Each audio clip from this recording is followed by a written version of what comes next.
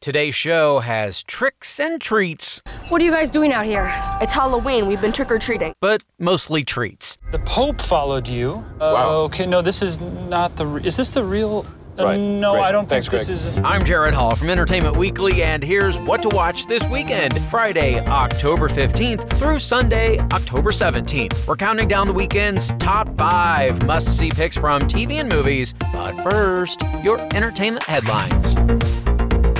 During a candid conversation with the podcast Call Her Daddy, Shameless star Emma Kinney shared stories from her days on the set of the long-running Showtime series, where she played younger sibling Debbie Gallagher, and what it was like to work with the show star Emmy Rossum.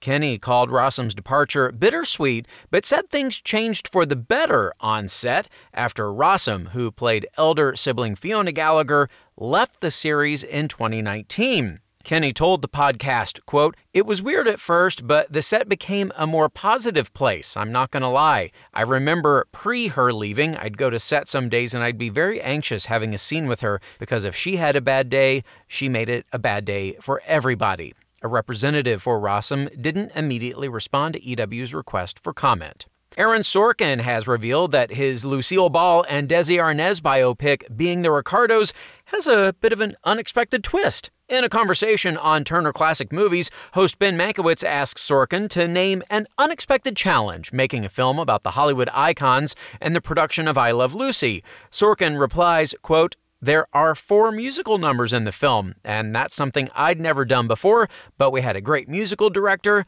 great choreographer." He adds that the musical numbers are organic, explaining that it's not like La La Land. Instead, they are scenes from rehearsals for the film musical Too Many Girls, on which Ball and Arnaz met. A Quiet Place actress Millicent Simmons has landed her next role, portraying deaf, blind, and disability rights activist Helen Keller in a new biopic. The 18-year-old deaf performer will lead Keller through the movie Helen and Teacher, as the film follows her throughout the early 1900s while she navigates her education at Harvard. That's where she rapidly expands her worldview as quickly as she expands her relationships, particularly the one she shares with her conservative translator Anne Sullivan, played by Marvelous Mrs. Maisel star Rachel Brosnahan. Sullivan is hesitant to embrace Keller's new personal and social awakening. Filming will begin next year. For more on those stories, plus other news, reviews, interviews, and more, head on over to EW.com. Number 5. Now let's head into town for this weekend's number 5 pick, Hightown. That is, the Starz series is back for Season 2, returning to Provincetown, Massachusetts, and the off-season reality underneath the picture-perfect version of Cape Cod. As our hero Jackie Quinones achieves her lifelong dream of becoming a state cop, she's thrust immediately into the wave of deadly carfentanil flooding the Cape. She's focused on bringing down the dealer she holds responsible for her best friend's death. But when the dealer's psychotic cousin, Jorge, played by Luis Guzman, joins the operation, he introduces a whole new level of violence and chaos. Through it all, Jackie must walk the tightrope of sobriety while struggling to stay above an ocean of secrets, betrayal, and the shame and failure of her past. Here's a preview. Frankie's been out of prison a month and a half. I just want to make things right. I need my job back. Cousin, you and Cuevas' cousins are back on the street, selling and killing kids. Ready or not, here I come. You can't hide. Is still playing cop? I'm not playing anymore. There's a new product on the street. We need to find out where it's coming from, and we need to shut it down. Put me in, coach. It's about to get real. Indeed. Hightown returns for Season 2, Sunday at 9 p.m. on Starz. Number 4. Now, moving on to our number 4 pick, the new NBC series Home Sweet Home. Created by Oscar-nominated filmmaker Ava DuVernay, the series follows two families from different backgrounds in each episode as they swap homes for a week and experience each other's lives. The families will learn what it's like to walk a mile in another person's shoes, or at least spend a week in another person's house, and have their assumptions about race, religion, economics, and identity challenged. Here's a preview. Welcome to Home Sweet Home. 18 families took the challenge to allow other people to go into their house, go into someone else's home, and see how other people live. Oh my goodness. Oh, they're vegan. They're Jewish. Wait a minute, there's no TV? They're gonna eat their food, participate in their family activities, and live there as a family. We own a ranch with 12 horses. We are a proud Greek Orthodox family. Hello. Hello. Hello. Sister? Not quite.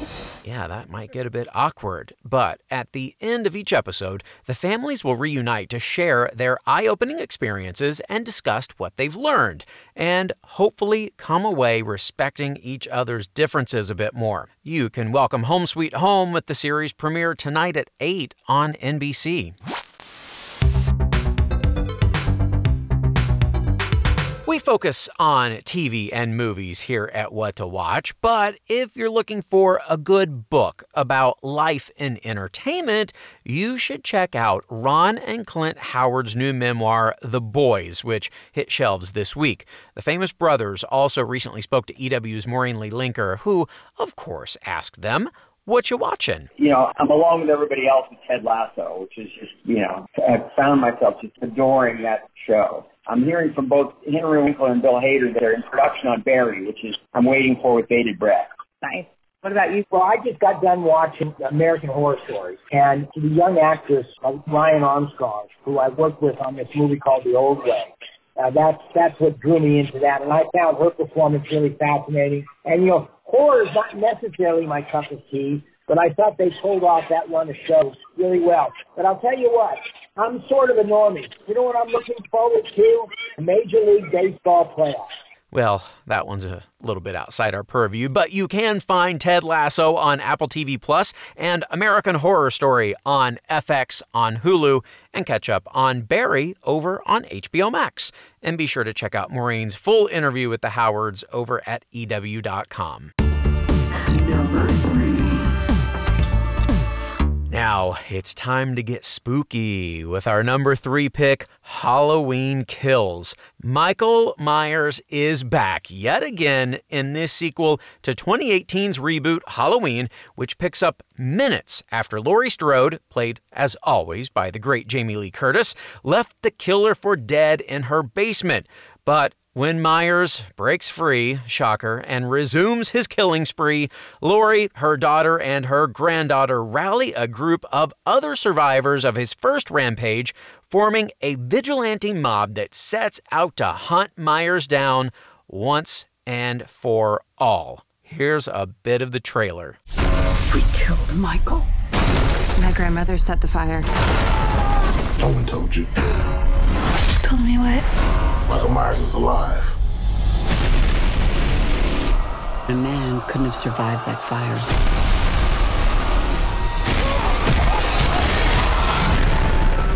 40 years ago, the boogeyman came for us.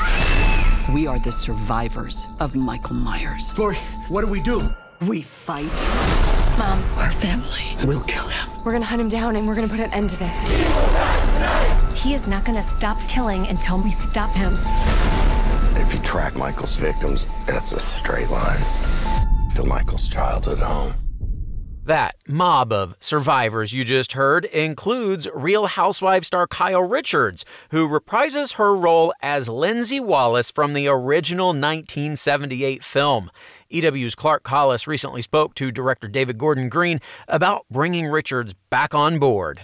Are you a Real Housewives fan? I had never watched it until I met her, and then I met her and I thought, because we didn't know what we were getting into. Everybody's kind of sniffing each other out, right. And Charles Cyphers is retired, and she's on a reality show, and I'm just trying to find the right tools and toys and make a fun movie. And it was when I sat down with her at a coffee shop in Beverly Hills when it was very funny because how recognized she is in a world that I don't necessarily inhabit, but her charisma is immediate and her talent is extraordinary. And so we hit it off right away, and I just got to immediately inspired to go write more for her. Suffice it to say, there's a good chance Richard shows up in next year's Halloween Ends. In the meantime, Halloween Kills is now playing in theaters and streaming on Peacock. It's trivia time. Legendary filmmaker John Carpenter only directed the original Halloween, but he's contributed to several other entries in the franchise as a producer and a composer. But which Halloween film did Carpenter not write or co-write the music for? Halloween 3, Season of the Witch, Halloween H2O, 20 years later, or Halloween Kills? Stick around for the answer and our top 2 picks and soundbite of the week. What to watch, we'll be right back. Hey everyone, I'm Sid Evans, editor-in-chief of Southern Living and host of Biscuits and Jam. Since 2020, I've been interviewing musicians, chefs, authors, and other Southern icons about their family traditions, their faith, their favorite meals, and of course, what it means to be Southern. And I'm excited to announce Season 5 of our award-winning podcast. Join me every Tuesday for new conversations with some of the most interesting and influential Southerners around. Be sure to follow Biscuits and Jam wherever you get your podcasts. You can also find us online at southernliving.com/biscuitsandjam. Welcome back to EW's What to Watch. Another slasher movie sequel is coming your way soon. The 5th Scream movie, titled simply Scream, dropped its first trailer this week ahead of its January release, and that trailer featured an exchange we just had to make our soundbite of the week. Hello? It's happening. 3 attacks so far. Do you have a gun? I'm Sydney Prescott. Of course I have a gun. Yeah, that seems about right. Scream will hit theaters January 14th. I can't wait. Hope you like scary movies. Number 2. All right, let's get back to this weekend's picks with you. Not you, the listener, but you, our number 2 pick. The Netflix series is back for season 3 with Joe and Love now married and raising their baby in a Northern California suburb, surrounded by tech entrepreneurs, judgmental mommy bloggers, and Insta-famous biohackers. Joe is committed to his new role as a husband and dad, or so he says, but fears Love's lethal impulsiveness. And then he starts to wonder if the woman he's been searching for all this time actually lives right next door. And as you can probably guess, this isn't going to end well. Here's a preview. I've always believed in the one. But being your dad is changing me. For you, I'd move to some soulless suburb. Come latte with us. For you, I'd marry the monster. Your mother, Love. What could go wrong? We both have done bad things. I wanted to move here so that we could start new. We're just the nice, normal neighbors next door. We are a team. The best team. So what we're saying here is you can move the guy into the suburbs, you can give him a wife, you can give them both a son, but at the end of the day, they're still murderers. Here is star Penn Badgley, who plays Joe, on why you shouldn't let him fool you into thinking he's changed. With Joe, he's always making the appearances of change, which means in some ways he's convinced that he's changed, which means in some ways the show depicts him changing because the show is lived through his lens, which is an unreliable narrator. Mm-hmm. You know, it's an unreliable lens. So yes, there's apparent change that has happened, but it's not really fundamental. And I guess those changes are like, you know, he lives somewhere else. His clothes have changed a little. He has to take care of a little creature. Yeah. You know, but I don't know how much he's actually changed. Well, that doesn't exactly bode well for this whole marriage thing. You can see how it all plays out in You Season 3 on Netflix now.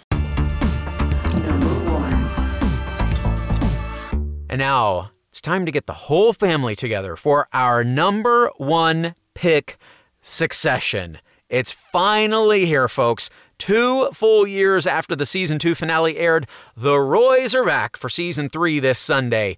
And while Logan himself moves to secure his own familial, political, and financial allies, tensions will rise as a bitter corporate battle threatens to turn into a family civil war. Or, as HBO's marketing has succinctly put it, full effing beast. Here is a preview. I dropped a bomb. The whole world is watching for my next move.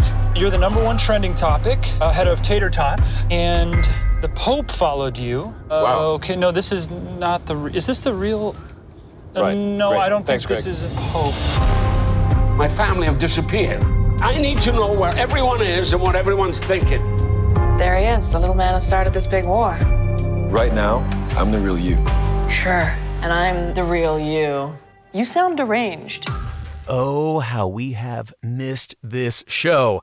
Of course, in those 2 years it's been off the air, Succession has become even more of a phenomenon. Here's Brian Cox, who plays Logan, on why the show has caught on so strongly with viewers. I think people at heart understand satire. They get it. And there's a way our show lets people in a way that sometimes straight dramas don't, because straight dramas come at you face on. So you have to go, oh yeah. Whereas our show, because of the laughter and because the kind of shocking elements and because I shout occasionally to keep people awake,